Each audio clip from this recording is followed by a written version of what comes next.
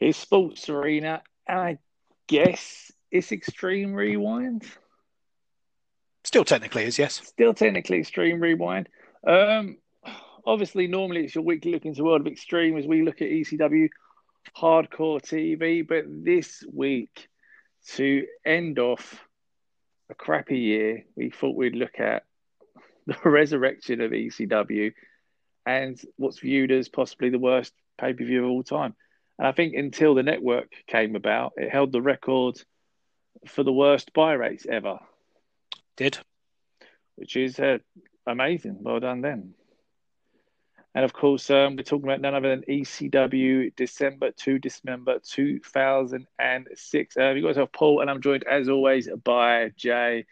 How are we doing, Jay? Are you excited?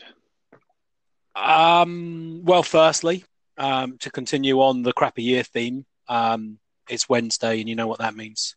Horrible news that came out of the wrestling world this week.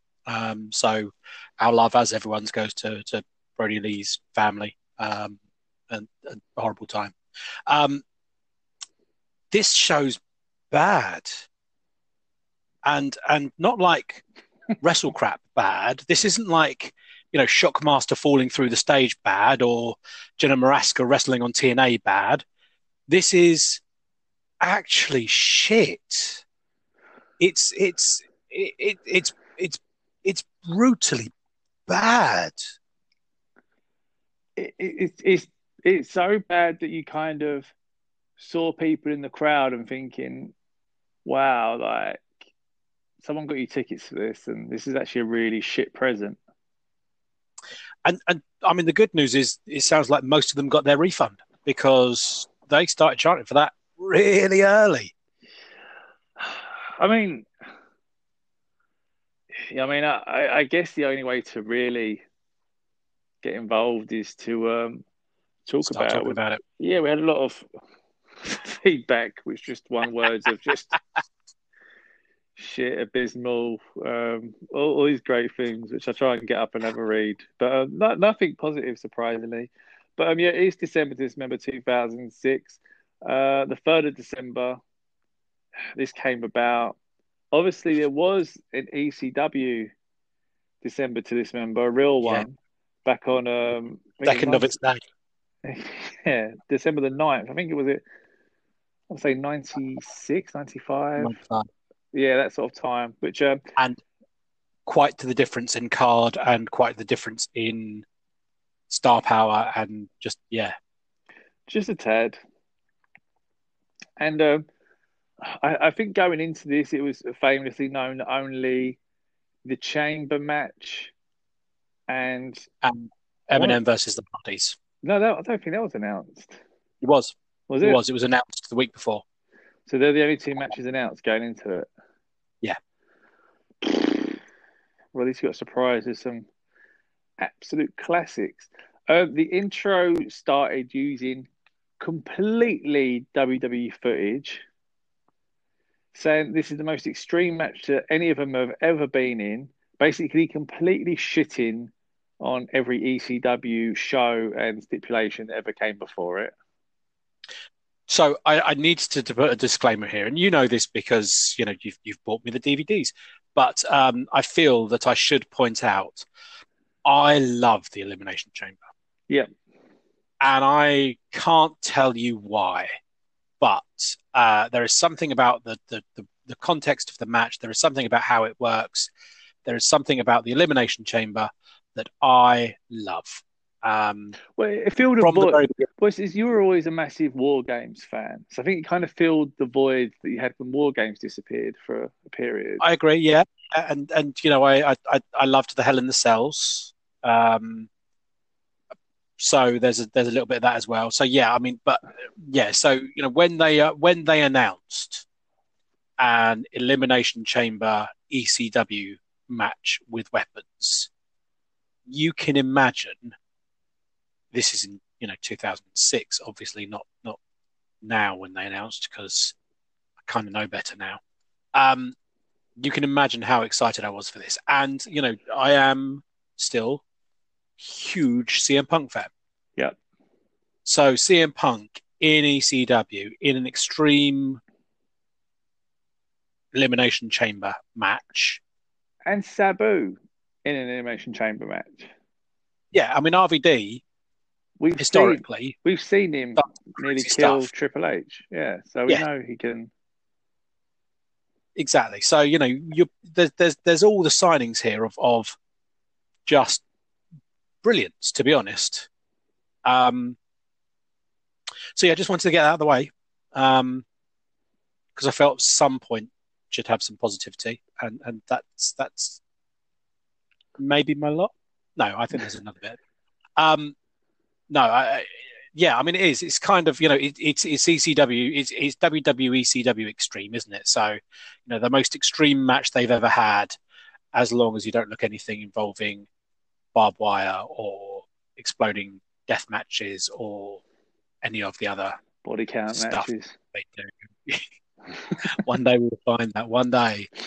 So anything they could have, that will be if the M&M Hardy Boys match was a body count match, it could have saved this event.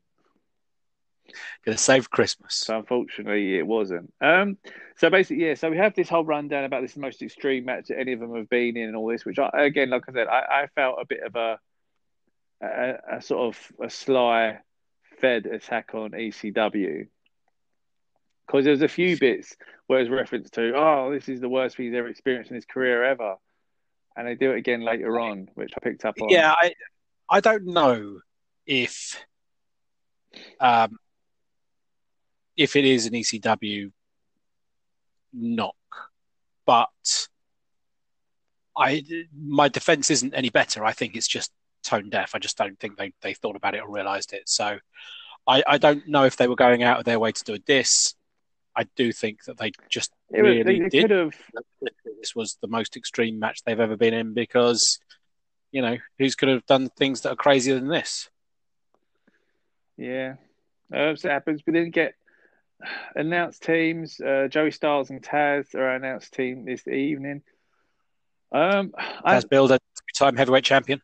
Yeah, I mean, I understand it's just a different point in Taz's career, so you can't really get too annoyed. But obviously, corporate Taz was a bit like, oh, he's wearing a suit, kind of.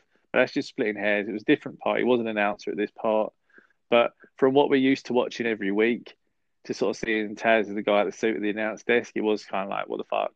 But I understand it's a massively different part, so I can let that go. That's more just what we're used to watching, coming out of the Fuck the World title to sitting in a suit and tie.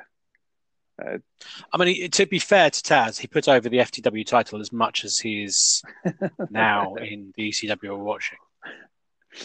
So happens. Eminem's music hits. They make their way to the ring. They're taking on the Hardys. As matches go, it's not actually an awful match, this one. No, it's a good match. And spoilers for when we recommend one match for you to see. I mean, M&M were a really good team. Yeah, and obviously Mercury is an ECW original. He was there, wasn't he, with York and... Yeah, Future Shock or something like that, yeah. So he was sort of there from it. So it's good that he sort of got to be on this, I guess. But, I mean, again, a personal thing, it's not a major thing on the match. I thought the commentators annoyed me. Kept telling us it's the only time we're ever going to get to see this in the world ever. Yeah. I was like, okay. So the story that they were telling was that the Hardys had come back together for this and then were going to go their separate ways. Yeah. So, you know, whatever happened to M&M, and I think M&M had only just reformed to come back and fight the Hardys. But whatever happens to M&M, the Hardys were gone at the end of this, which, you know, fair enough. But it was, it was kind of a little bit one of that, wasn't it? Yeah, but like I said, the match itself, it was good. Again, it didn't feel like an ECW match, but as a match, it wasn't bad. It was. It felt a little ECW in the sense that it was, you know, big work rate. but no, it didn't. It didn't have, and it was, and it's not. It's a WWE match. It's it's the Hardys versus Nitro and Mercury. It's out and out a WWE match. I'd forgotten how amazingly annoying Melina and her scream was. Yeah, but I kind of thought, obviously, sort of chalk and cheese, but if it was done right, it could have been Alfonso's whistle. Yeah, There was an element where it could have been that sort of annoyance. But yeah, yeah.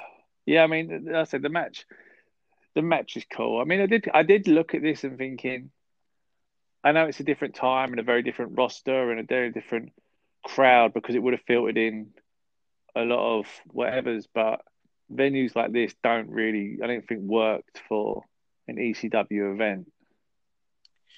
No, Like we, there was not much of an ECW atmosphere, was I was there? gonna say we had it on a personal experience where we went to. I don't think I can compare it when we went to go Progress all the time. On the smaller venues, it was very much just like we were all just rabid, crazy fucking fans doing chants and getting involved with the show. When you went to the bigger venues like Brixton, we kind of felt like there was a lot of fans that came to watch the fans. I mean, it Yeah, was a weird it had vibe. that. It had that night after WrestleMania kind of feeling, didn't it? Of the crowd are there to be the crowd rather than the crowd are there to watch the show. Yeah, and it kind of lost it a bit. And obviously, the more intimate venues in Progress, it never felt like that. It felt like everyone got along. It was just cool. Sort of, you saw the people in the same seats, kind of jazz, and you knew what was going on. It was good.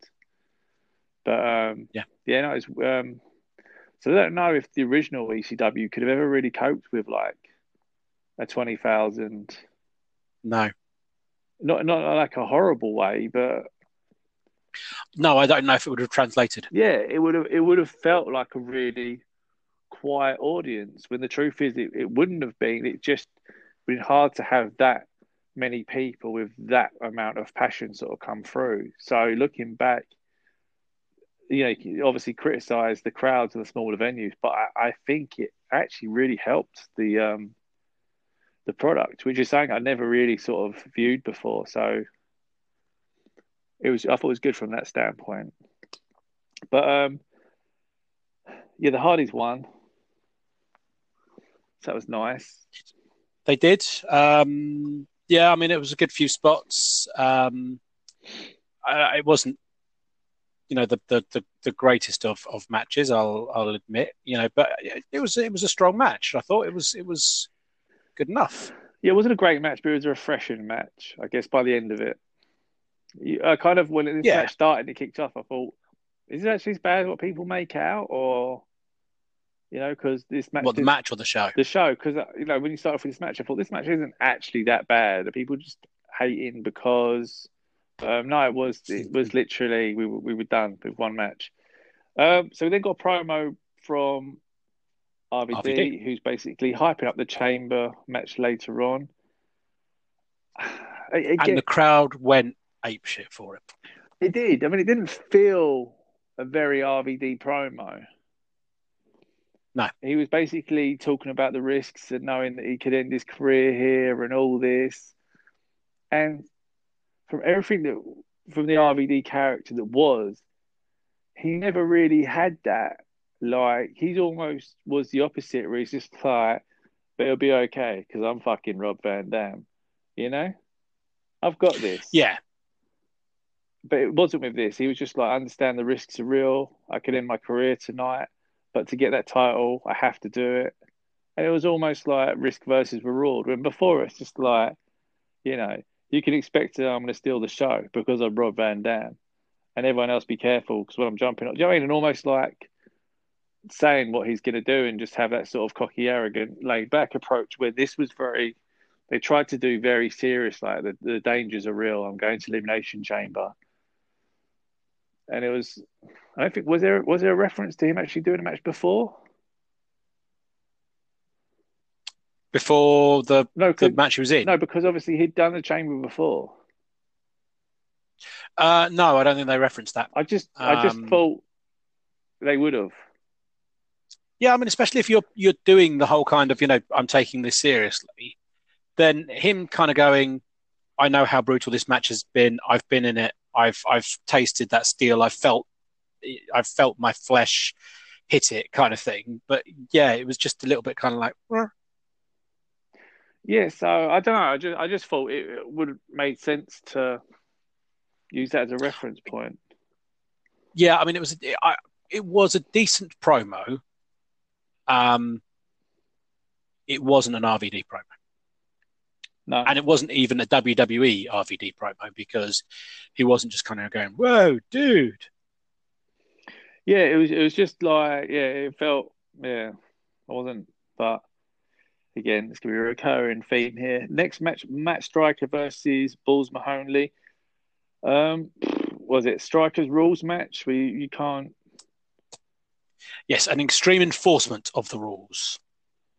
Yeah, did you note down any of his bits he can't do? I know you can't swear and Yeah, no eye gouging, no hair pulling, no profanity, and kind of just know anything. He yeah, gets Balls Mahoney. If I'm honest, I sort of don't massively mind Matt Striker, and I feel like in another world he could have like been a good heel in ECW because yeah. I there mean, was such an out of place sort of thing for him that even if it was just a short run, yeah, it would have been all right. Like Carino came in as completely anti-hardcore. I'm old school. and this is what I was going to say. The problem I have with him is I've seen better people do it. Yeah, yeah, So we've seen Shane Douglas bring in Bill Alfonso because I'm a professional athlete. Damn it, I'm not a barbarian, so I'm going to bring in my referee who's going to enforce my rules. yeah, We've seen before, and we will get to see again. Steve Carino, do this yeah. masterfully. King of old still. Um, Yeah, yeah, we get to see people do this brilliantly. So whilst I thought it was good, um, he's probably, and we've also seen to a degree, Jerry Lawler come in and do that when he was doing it. So whilst I thought it was good, he's probably the fourth or fifth best person I've seen in ECW do that gimmick. and that's only because we can't think of any more. Yeah. Yeah, no, I Um, agreed. Yeah, strong gimmick, but like you said, multiple characters have done it a lot better. this match had the line of the night for me. Matt Striker's outfit includes his face on the back of his trunks. Yeah, Um, and Taz was pondering this for Joey Styles to turn around and say, "Never trust a man who wishes to sit on his own face." It was just such a profound, incredible line that it stayed with me. So yeah, I feel that's probably my motto for 2021. good. I'm guessing obviously Balls isn't in the greatest shape of his career here. I think that's a fair assessment. But Yeah, I mean, interestingly, he's one of the guys that sticks around the longest in yeah, and WWE ECW, isn't he? it's kind of weird because Balls can go. Yeah, Obviously, and they reference it here. like obviously his matches with like RVD, and I know obviously he used chair shots in matches, but he also like his matches with RVD and that he can go. He was a solid actually wrestler as well. He wasn't just a chair shot like Yeah, people might sort of like say. I mean, he could like get involved, but I felt like they fucked him with the music because I know they can't use sort of ACDC big balls and that, but they could have done something that allowed people to chant. So at least because yeah. he got in the ring and he wanted to do the whole, but we got the biggest balls of them all, and he just couldn't, and he was just sort of there like, and I just felt like you just kind of like screwed him a bit with that. It's so And generic. again, the issue is that the crowd is too partisan. It's too big to do a convincing like Bowles, Bowles, Bowles, Bowles. I mean, his strength came from the same way with Hack Myers, Yeah. in the sense of win or lose, the crowd just loved chanting for him for reasons that we couldn't quite understand with Hack Myers. Yeah. Everyone just loved Shah, Shah, Shah, Shah. It was the same with Balls Mahoney. They just loved chanting for him. And he couldn't quite get that going in an arena this size with a crowd that's maybe not totally ECW. Well, with anything in it, like with any kind of WWE crowd, you have to be like, I mean, the last chant I can really remember echoing through is like probably yes. Yeah. And do you know what I mean? You'd have to have that level of people chanting Balls to sort of almost sort of capture what it was on the smaller venue. And there was just no way it was ever going to happen.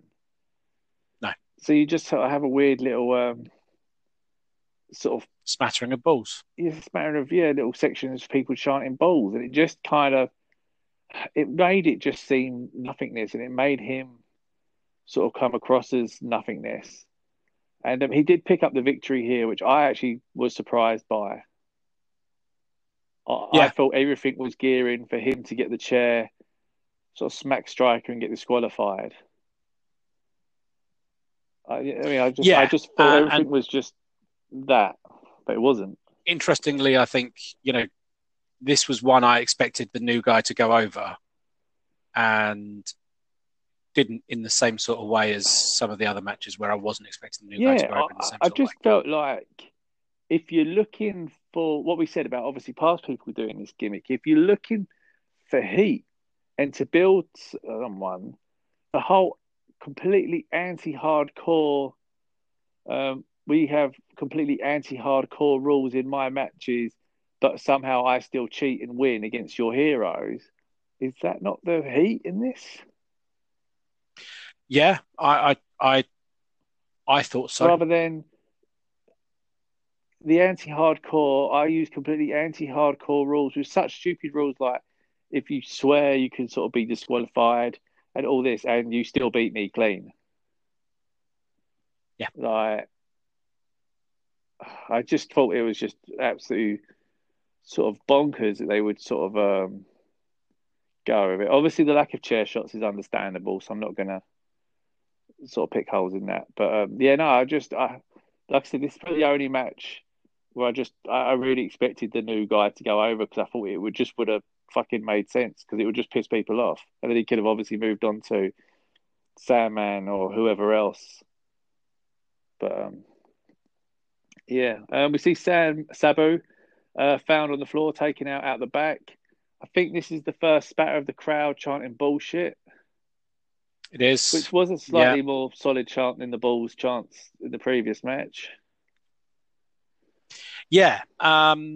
This seemed to resonate. This seemed to galvanize the crowd into one singular voice, as if everyone suddenly just called out and declared that Sabu, who has literally glued himself together to continue with matches after being thrown in barbed wire, after throwing himself in barbed wire, can be laid out in the back. Yeah, so he was taken out. Heyman is running around saying, "Is he all right? He's meant to be in my main event. I need to know. Again, to show how much WWE gave a shit or continue to give a shit about this event, is they left the fucking bullshit chants in. Yeah. When they go out the way in other events to cut out Scott Steiner saying, "Give me the fucking mic," and all this other stuff that, just really kind of trivial bits, they actually went out their way to just leave this because they just clearly couldn't give a fuck and think no one's going to watch it anyway, so who cares? So that's just another little interesting little tidbit, isn't it? But it is, though, isn't it? It's the small details you don't really sort of, you go your way and edit out so much in other shows but you've got someone chanting bullshit at your product, and you just leave it in because they don't care. I mean, what you could say is that it's such a part of the history of this show that it almost needs to be in there for the show's completeness. However, that's not actually true. That's not actually what it is. It's just that's, my making up a story as to why they've completed it, kept it in there. It's back to actually, they just didn't care. It is. So Sabu's down. We then get Elijah Burke and Sylvester Turkey. I did forget how much I like Elijah Burke. I know, obviously, he gets a lot of hate. People like Punk said he's stiff and stuff like this. But I liked his music. I didn't quite understand why Sylvester Turkey didn't work, and you were down with the Elijah experience, were you? I think I was, in a way. I mean, it's hard because here, again, I don't think the team really made sense. I don't think he really knew what his character was. He was just sort of, I'm here. And yeah, I mean, it's a weird kind of I'm better than you style gimmick.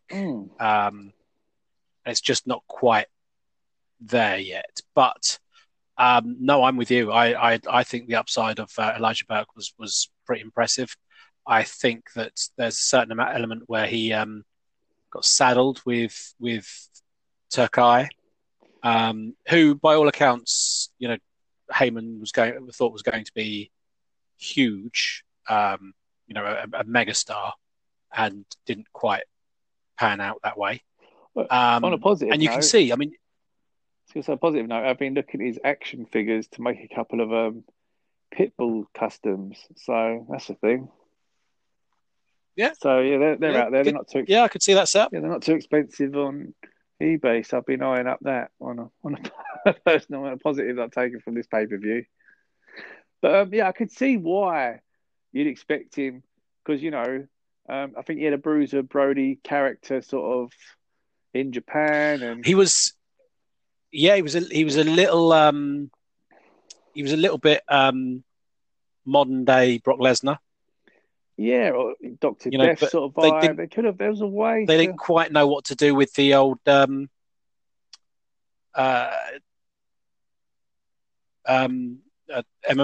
gimmick, though, did they? No, which is weird because they'd had like Shamrock, and I suppose they didn't really do anything with them either. I don't know. I was going to say the Lions Den. I was going to say Dan Severn, but they completely fucked him up as well. Yeah, no, they didn't know what to do. But it goes back to the whole that even now when like Nakamura sort of debuted and they said he's the King of Strong Style, and someone on commentary was like, "What does the King of Strong Style mean?" And I thought, what a stupid question to ask, because it's like almost back to when Sullivan was going to have a shoot fight. And it's just whole like full wall stuff. You just don't. Why are you asking this question when nothing positive can come from the answer? And the funny thing is, if you want to frame it so that you can inform and educate your fans as to what the King of Strong Style means, I'm all for it. But it doesn't come across like that, and the answer doesn't help you with that. It's because it gets into a conversation you don't want to have. What does that mean? It means he's really stiff with when he's punching people. Exactly. There's a style that comes across really stiff. Oh, okay, what does stiff mean? Hold on a second. You mean he's like really tries to hurt people? Yeah. Don't the rest in this fighting genre that we what? No, the rest are trying their best to protect people, and he's actually going out of his way to sort of try and hurt people, but not really. It's just so but so that's why I think they've struggled with these MMA sort of characters because they don't know how to get it across, and also they like the idea of proving that the WWE athletes are sort of harder than MMA characters.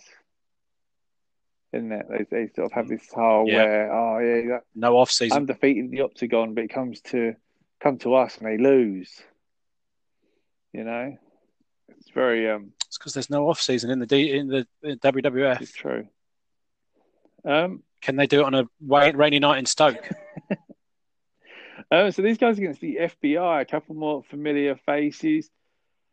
Massively felt pointless again. I mean, FBI's music was just completely tragic. It's almost like they put the FBI out there, but never actually have watched an FBI match in their life. Yep. They were just almost told they were like a comedy gimmick.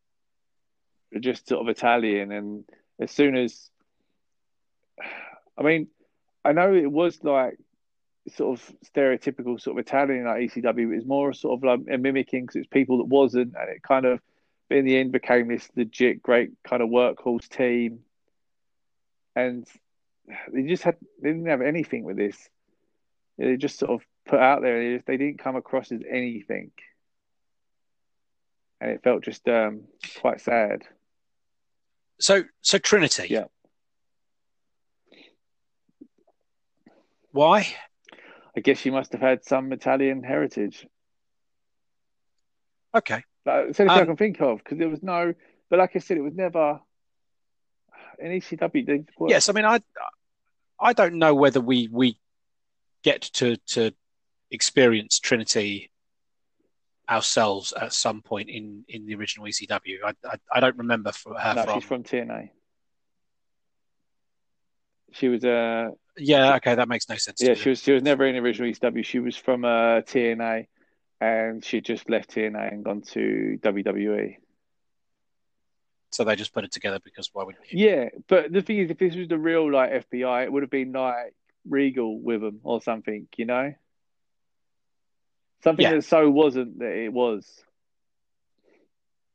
But yeah. Speaking of TNA, she actually had a TNA chant during this match, which I thought is fucking bad.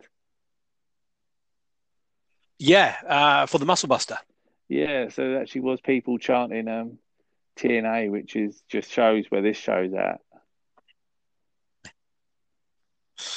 TNA that at the time would have probably had Christian Cage in or around the title picture, who is a future ECW, WWE ECW champion.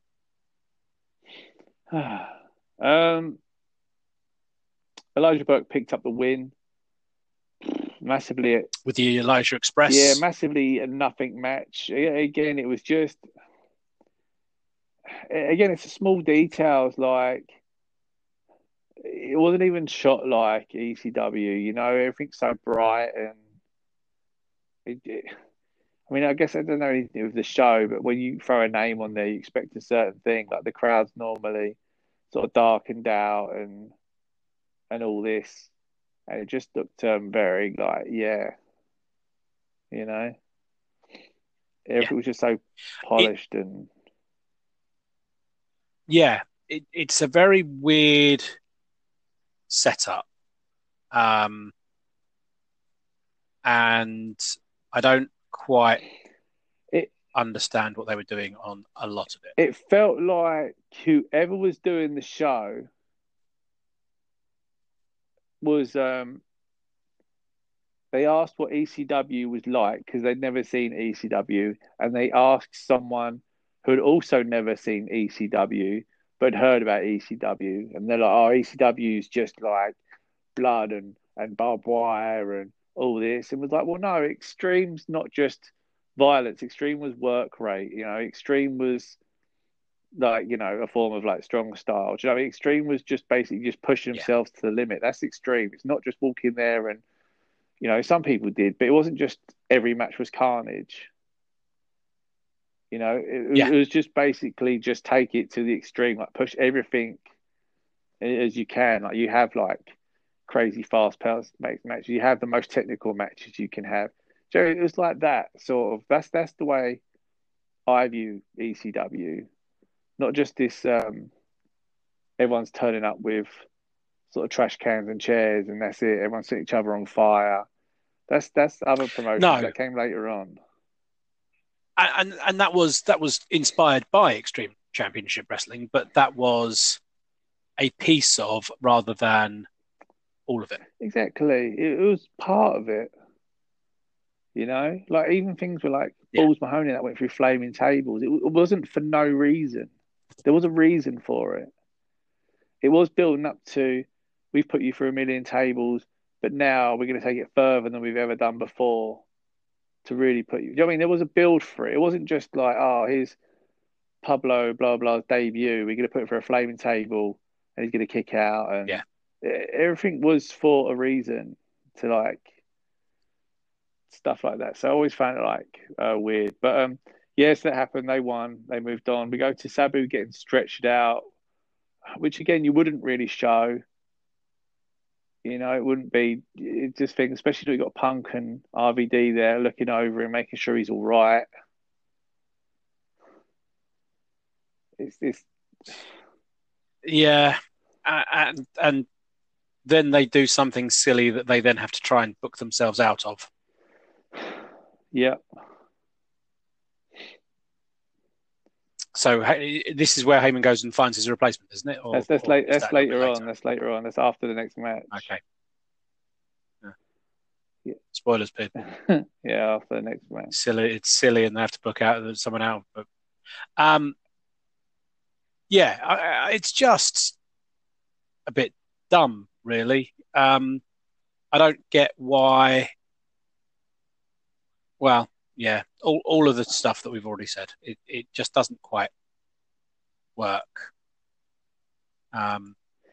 Sabu's a really interesting choice to take out. They're trying to put a heel in. They don't want to take out Punk because of his popularity. They don't want to take out RVD because of his popularity. So Sabu is the sacrificial lamb. He is also still in the bad books after being caught with RVD in the car with the drugs. So it's kind of him who gets the short end of the deal on it. But it's just a little bit sad, isn't it? I think so, because like I said, for hardcores, the idea of seeing him in this match, I think was a selling point. And I don't remember watching the show at the time, but I remember there was an intrigue for me to see Sabu in the chamber, because I think this was pay-per-view, and I sort of had no interest in. It was. I had no interest in paying for it. No, because the other thing was it was pay-per-view, and it was just after Survivor Series and all the rest of it. So it was one of those kind of like, well, just like that. It's a little bit on the top, isn't it? Which is another reason why it didn't draw as well as it could have done.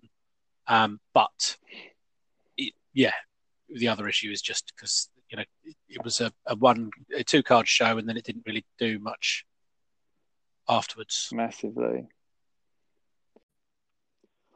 So next up, we have Daivari with the Great Khali versus Tommy Dreamer. Holy shit! In another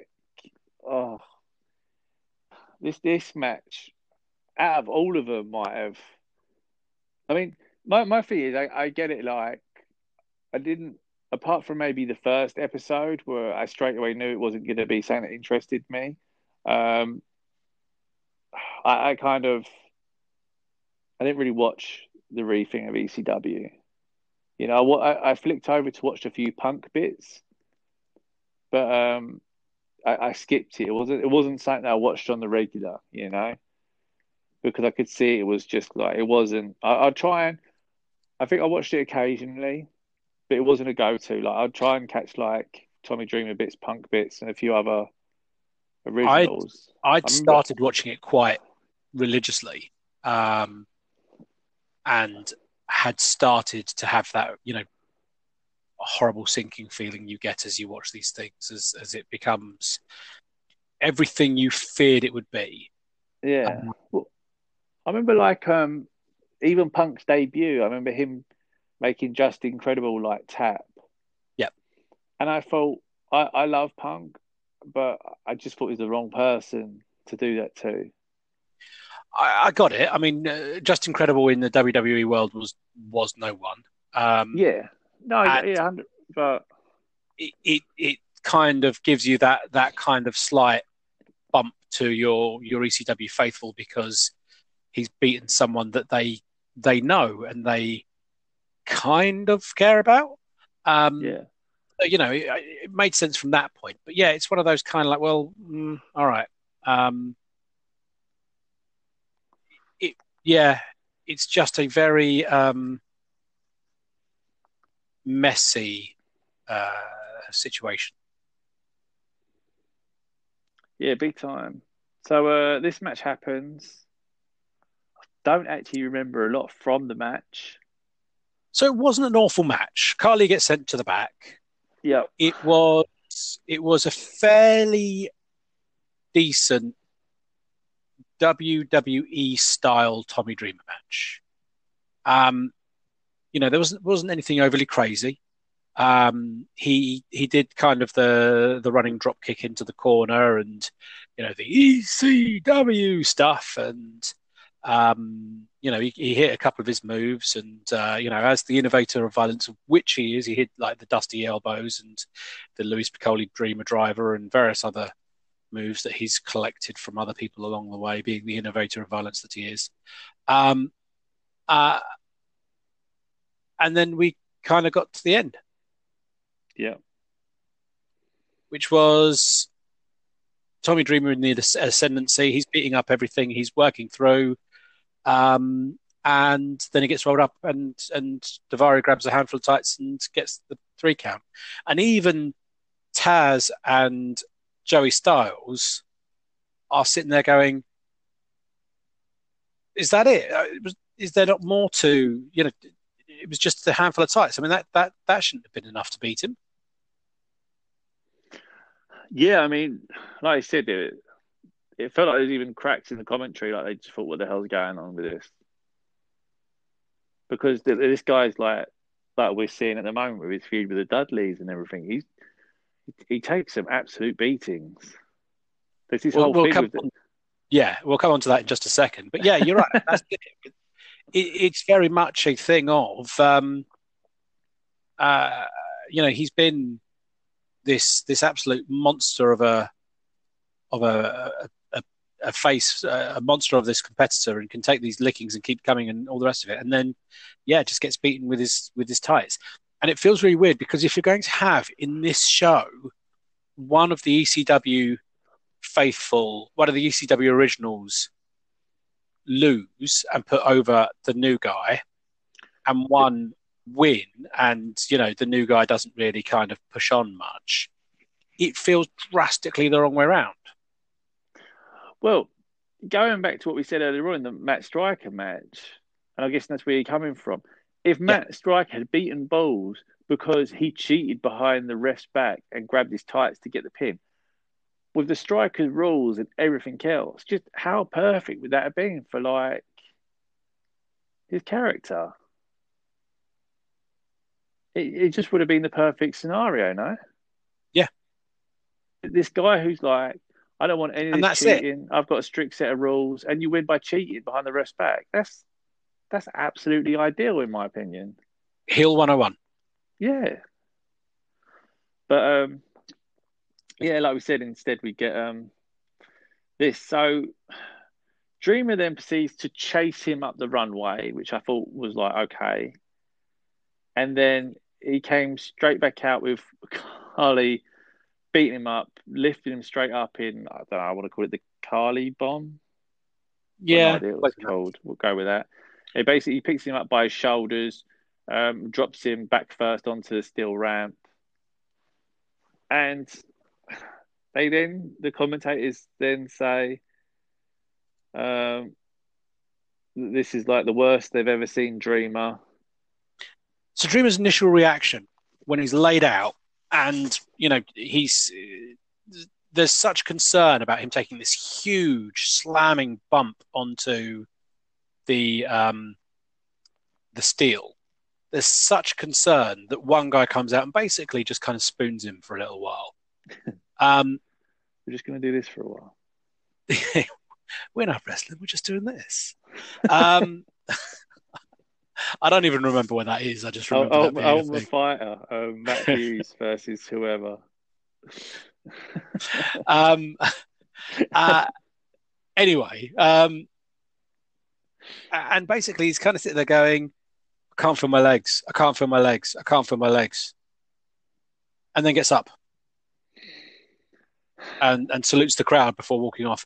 And it was the most Tommy Dreamer thing of just like, yep, that's exactly how he was when he sold getting smashed through 3 tables off the Eagles' nest by primetime Brian Lee and all the rest of it. Yeah. You know, just like straight away, like, and I'm up. I mean, again, if this was the story where the angle was basically like Heyman was bringing in all this new talent and the old talent was hanging around and the old talent kept getting, quote unquote injured. And Heyman was just like, you guys, you can't do this anymore. The pace has been too much. It's too much, this new breed. Joey kind of, that was like the story, but it wasn't. You just sort of just beat him Yeah. up all the art for no reason. And it's just, I don't understand why. And again, it's like the intro where straight away they're like, oh, we've seen him take some bumps, but this could be the worst thing he's ever taken. I'm thinking, Yeah. what about all the cane shots from the Sandman? What about, like you said, the thing off the Eagles' nest? I mean, there's been some horrific Yeah. beatings. Yeah. Flaming I mean, table by the Dudley Boys like a year before. yeah. Your last one night stand. There's like loads of things he did was sort of I thought was worse than this. Your own commentator hit him in the balls and had to have his testicles drained with a needle. Yes, that's really true. Have we forgotten that? We had, but no, you're right. How could you forget when they replayed that sound he made like a million times? Ah! Oh, good shit. Speaking of good shit, what's the next match? Yeah, so basically he got up. We didn't have a match. We had Heyman walking around looking for Hardcore Holly, and he offered him the spot, and he liked it.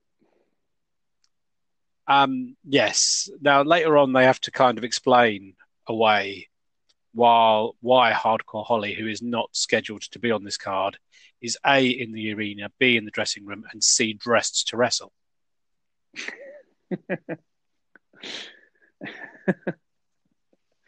Yeah. Wait a minute. It's almost as if he knew he would have to do something. I mean, again, he could have just came in and he could have just almost just said, talking like it already happened and we hadn't seen the conversation. And everyone be like, what the hell? When did he let him know he could be in it? Do you know what I mean? It could have been like or just him not being his outfit and had jeans on. Or just turn up. The sixth competitor is a shock and it's Hardcore Holly and everyone boos. Yeah, everyone lost their heads. Yeah, so Holly's in. We then got Mike Knox and Kelly versus Kevin Thorne and Ariel. Kelly wishes Punk good luck in the chamber before the match. Now, this is because Kelly is an exhibitionist who's the girlfriend of Mike Knox, but is secretly, not so secretly, in love with CM Punk. So has been trying to get CM Punk's attention, which, if I remember my ECW promos, and I do, led to CM Punk being confronted by Mike Knox about this, and his babyface rebuttal is, "Hey, it's not my fault if your dog jumps in my yard." Check it out, people. Word for word, the promo. I love CM Punk. I think he does some amazing promos. Fair to say I wasn't a fan of that one. Oh, I paid far too much attention to WWE ECW. You really did. Like, it's a conversation itself one day. We'll get there. So that's me and Griff then. He'll love it. He'll probably put it over. But Yeah, for a week. yeah. Um, so this match basically it happens. Mike Knox leaves Kelly Kelly. Ariel gets the pin. Ariel keeps There, beating down.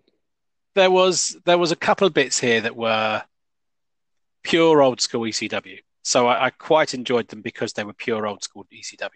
So the random tag match is very ECW. The uh the um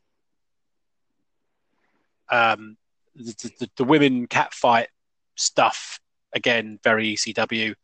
Ariel's outfit very ECW. It's wrestlery except you can see pretty much her entire ass. Very ECW. Um,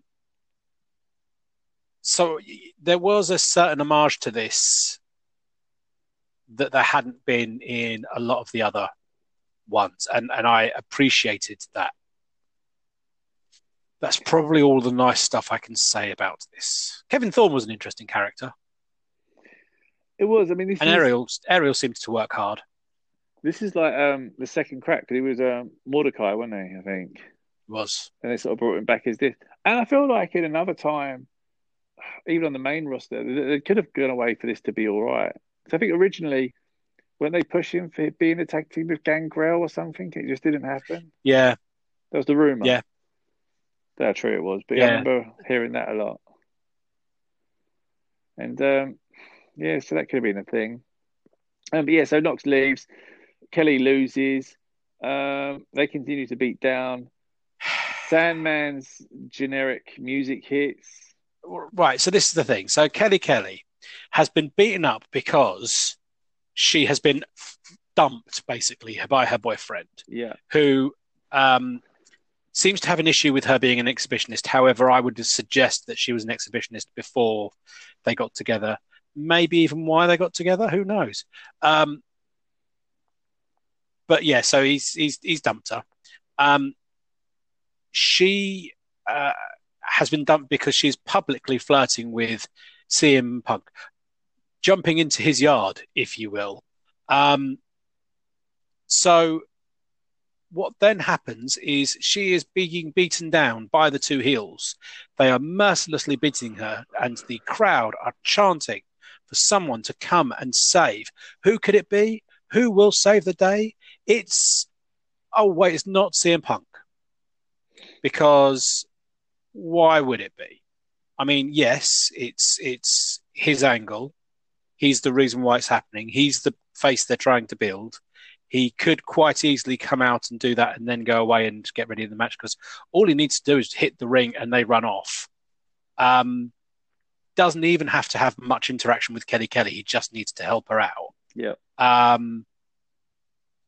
no, it's the Sandman, and it's this weird kind of unearned Sandman moment. yeah, yeah. It's just like it's kind of weird because at this point when the Sandman was coming out, I just kind of sat there and thought, "Oh God, please no!" Like he's just going to get laid out in seconds. But do you know what I mean? No, this isn't 1998 Sandman. Yeah, but do you know what I mean? Though there was oh, even they put Sandman in reverse. Um, the one person who did get laid out all the time, they put him over. But no, Yow. but do you know what I mean? Though there was a whole like, why is this happening? You clearly have got no idea what to do with the Sandman because you just bring him out in the crowd. I remember that's how he beat the zombie up when he just came through the crowd and Yep, did the same thing. that So, was the opening segment of the opening show. so yeah, he came out and he actually got quite a few decent cane shots in, and it wasn't awful. It just made no sense. But it was kind of just he beat the crap out of him and then went off. So Yeah, wasn't horrible. It just was yeah, confusing, but it was a very sort of Sandman-y thing, I guess. So that happened. We then got Heyman cutting a promo. Just felt a very uninspired promo, if I'm honest. It just felt like yeah. words. It didn't feel like anything he actually believed. It just felt like he's just, going through the paces at this point.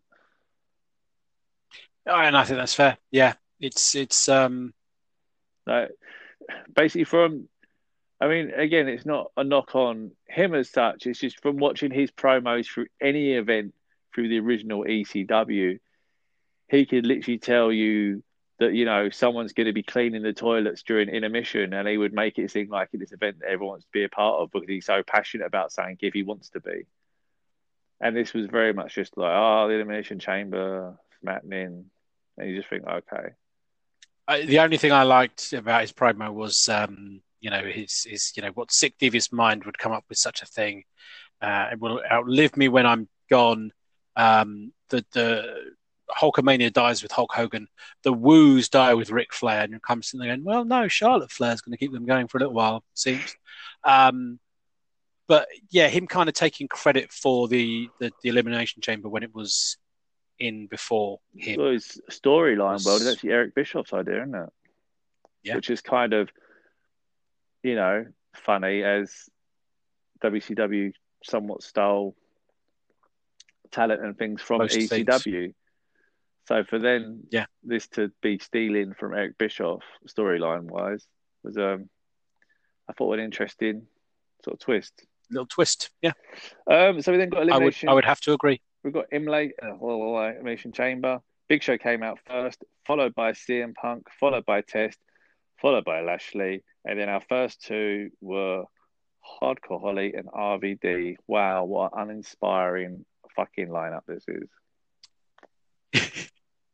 I mean, my highlights in this was I was excited to see Punk and RVD. Obviously, I knew going into it that Lashley won. It wasn't a surprise. Everyone knew the results. It was many moons ago. Joan, but I didn't realise how badly Punk was treated. Yeah. I mean, why even put him in this match to do this to him? No good sort of came from this, I don't feel, with him. No, I'd agree with you. He gets, so he's the first out of the chambers. He gets run at and basically then just spends the rest of the time getting made look like an idiot, including by Rob Van Dam. Yeah. In a very weird kind of way. When they already sort of had this, not alliance, but I guess sort of babyface respect thing, because they're both looking out for Sabu out the back. Yeah, and they've already built the story that, the three heels in this match are in collusion. They're working together. So you would think that there was some sort of camaraderie. It just felt like, from a heel babyface standpoint, the disrespect shown to RVD and CM Punk as just no threat whatsoever. Lashley's the only real threat. Yeah, is fucking terrible.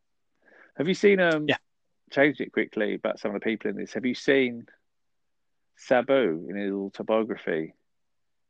He's famously got in like the last bit fuck yous to people instead of shout outs.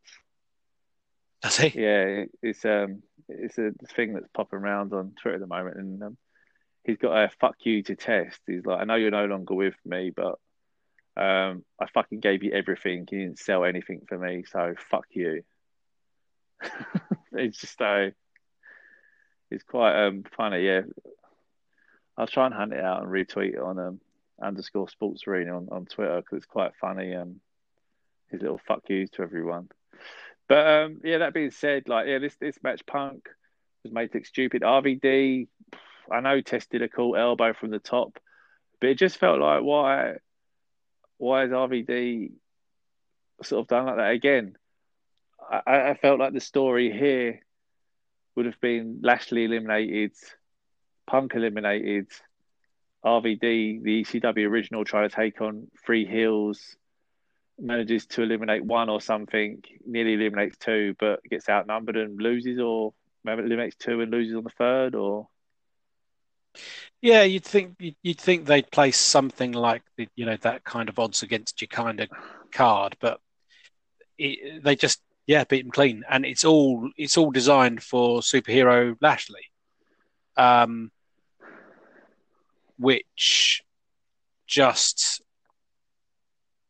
didn't send the crowd in any way, shape, or form happy. Yeah, no, I don't think it did. I don't think it.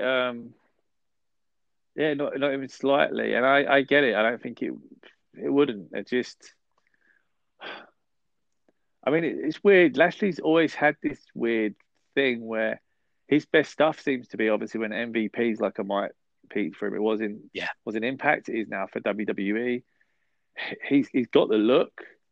He's sort of legit because he's actually got pretty decent MMA records. Yep. But there's just something about him that just his character doesn't ever really come across as like a megastar. I mean, he's been given like, and this just felt like sort of one of those where I don't.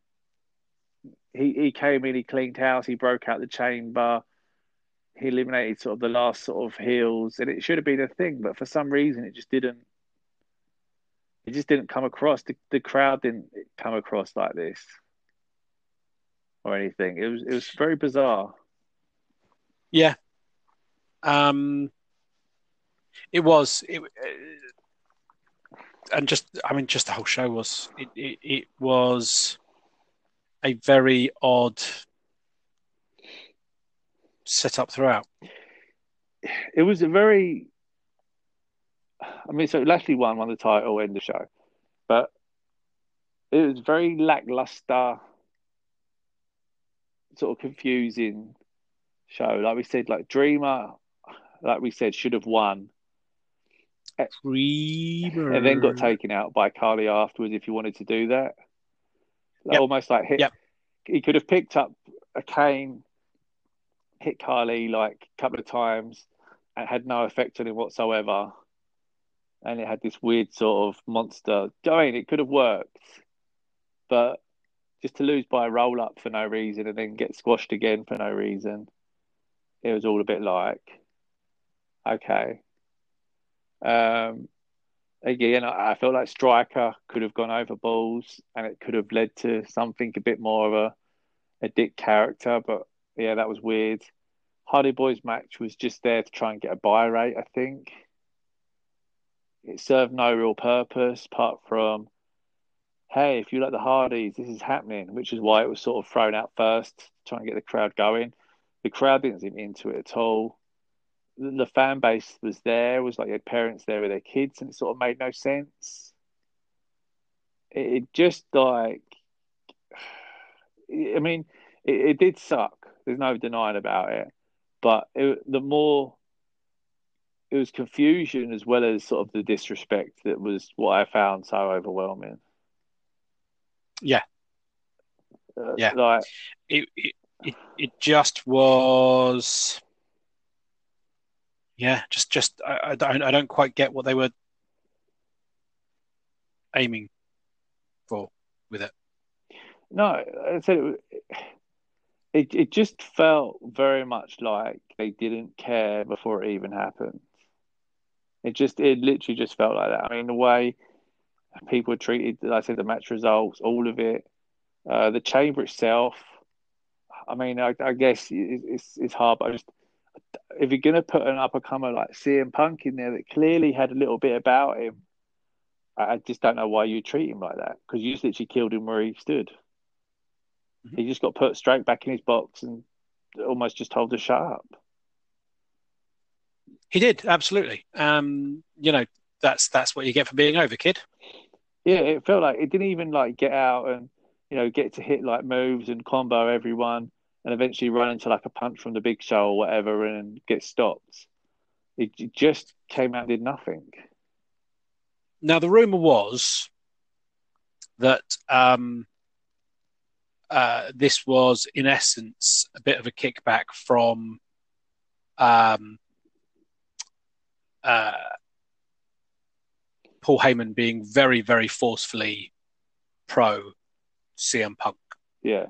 So CM Punk he wanted CM Punk basically to tap everyone out within, 5 minutes of them coming out of what chamber? The chamber. And then eventually tap out the Big Show to the Anaconda Vice. And you can see why they wouldn't want to go with that either. But yeah, just a very strange kind of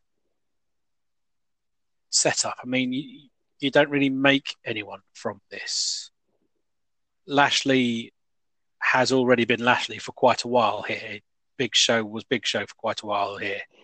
To the point where, they said about Big Show winning and being the champion, and someone from the crowd shouted, "And then he retires next year." Yeah. Because everyone knew he kind of had his eyes on other things and whatever else. So it was a very weird kind of setup throughout. But yeah, it was just a very weird book. It was just none of what they did seemed to be the sensible thing to do. Yeah, it's just it.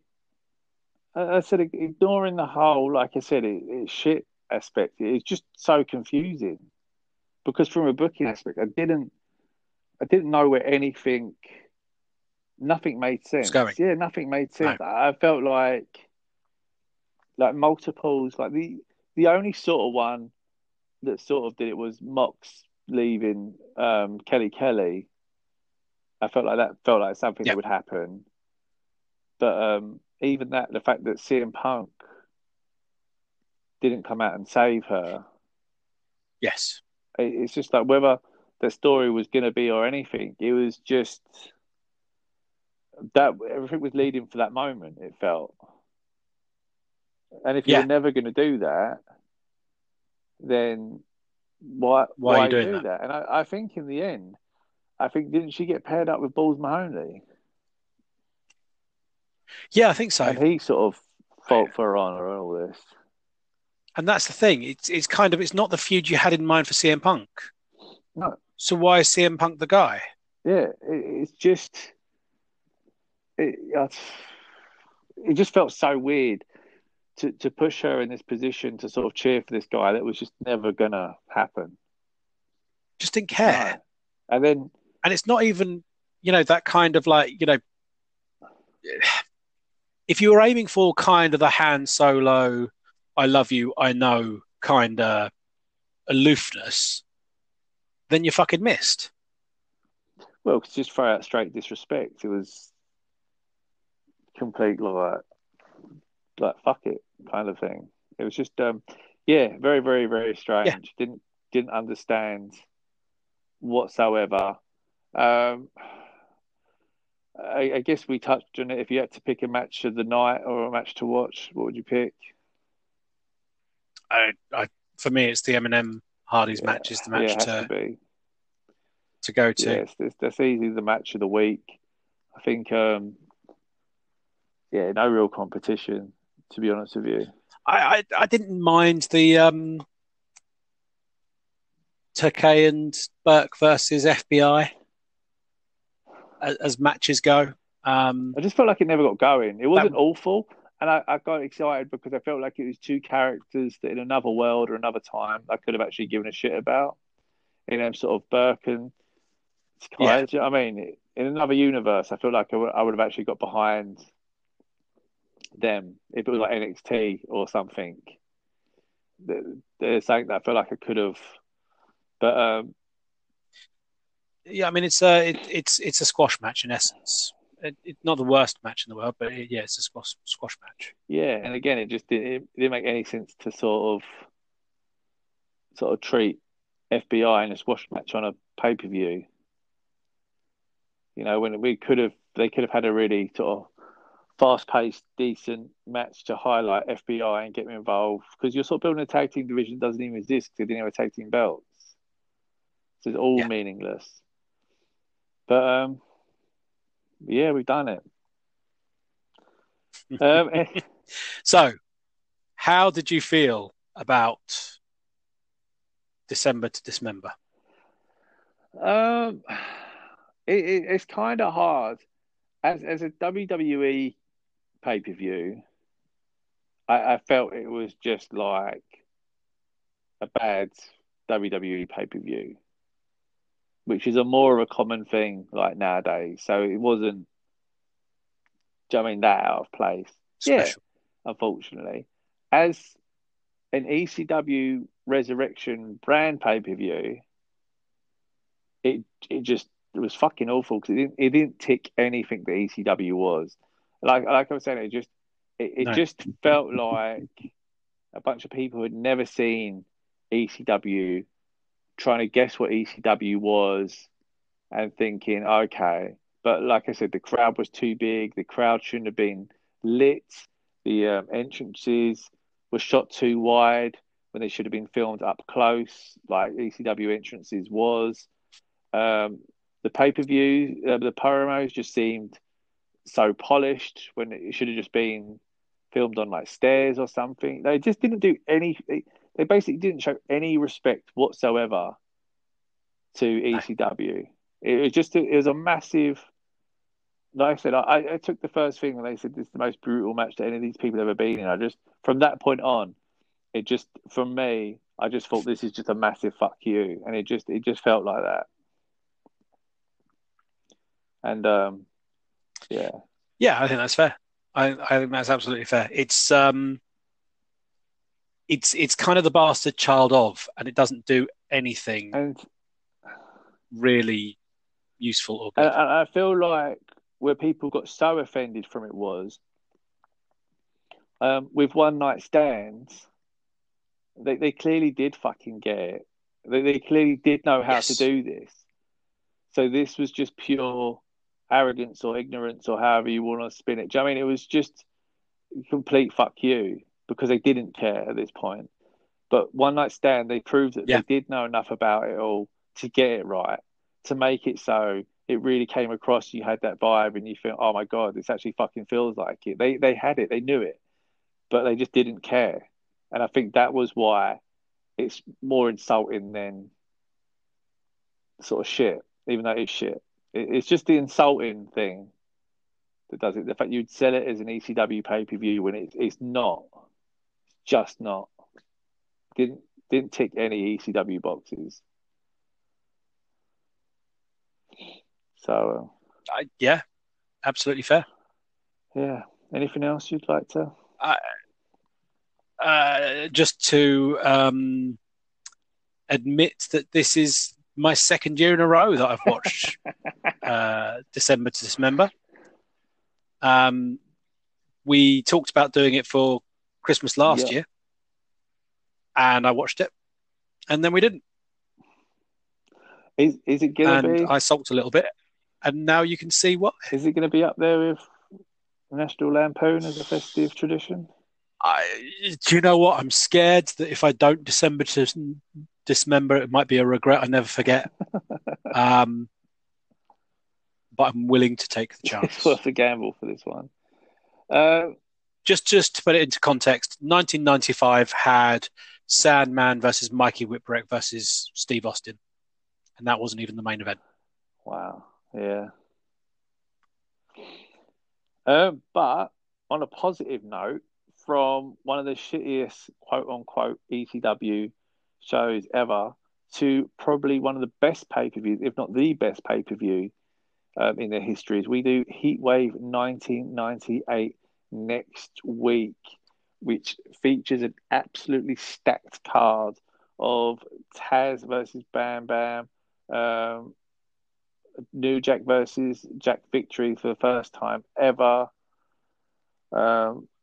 All weapons Dudley illegal. Boys, Devon, Bubba Ray, and Big Dick versus Spike, Dreamer, and Sandman avenging the breaking neck of Beulah in a Dudley street fight. And of course, RVD and Sabu versus Hayabusa and I want to say Hikushi, but that's not his name. But It is. Isn't it? in WWE it was not in F. Jin Suzuki, is it? Yes. Something like I apologise. Mike for Awesome our versus Japanese wrestling Masato fans. Tanaka. I think is it Justin Crowboy versus Jerry Lynn again? Potentially. I mean, Chris probably. Candido versus Yeah, Lance Storm. I think so. I mean, it's a stacked card.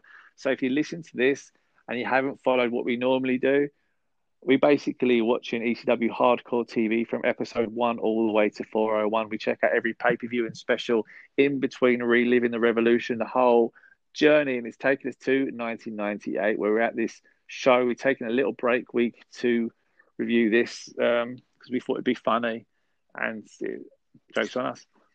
And if this is your introduction, if this is the one you've chosen, then quite frankly, that says more about you than it does us. That's on you. But yeah, next week is going to be an amazing show. We'll be throwing it up on our social media like we did this. If you go to @_sports arena, you can say what you thought about the pay-per-view. I mean, it should be night and day, really, from this one. I mean, we had great comments like, show like this make me temporarily embarrassed to be a wrestling fan. Absolute shit. Despair. Shit. Loads of faces, shit emojis. I mean, there was a common theme. Someone else said the Punk should have. Team. Someone said the Punk should have won. That's the one thing they took from this event. They remember just sitting there thinking Punk should have won. I mean, we don't disagree. Yeah. So yeah, @_sports arena for load of extreme chatter. People using hashtag ECW. We're probably going to like and retweet it because we're always searching and get involved, and love to see the revolution and ECW still living on in these days.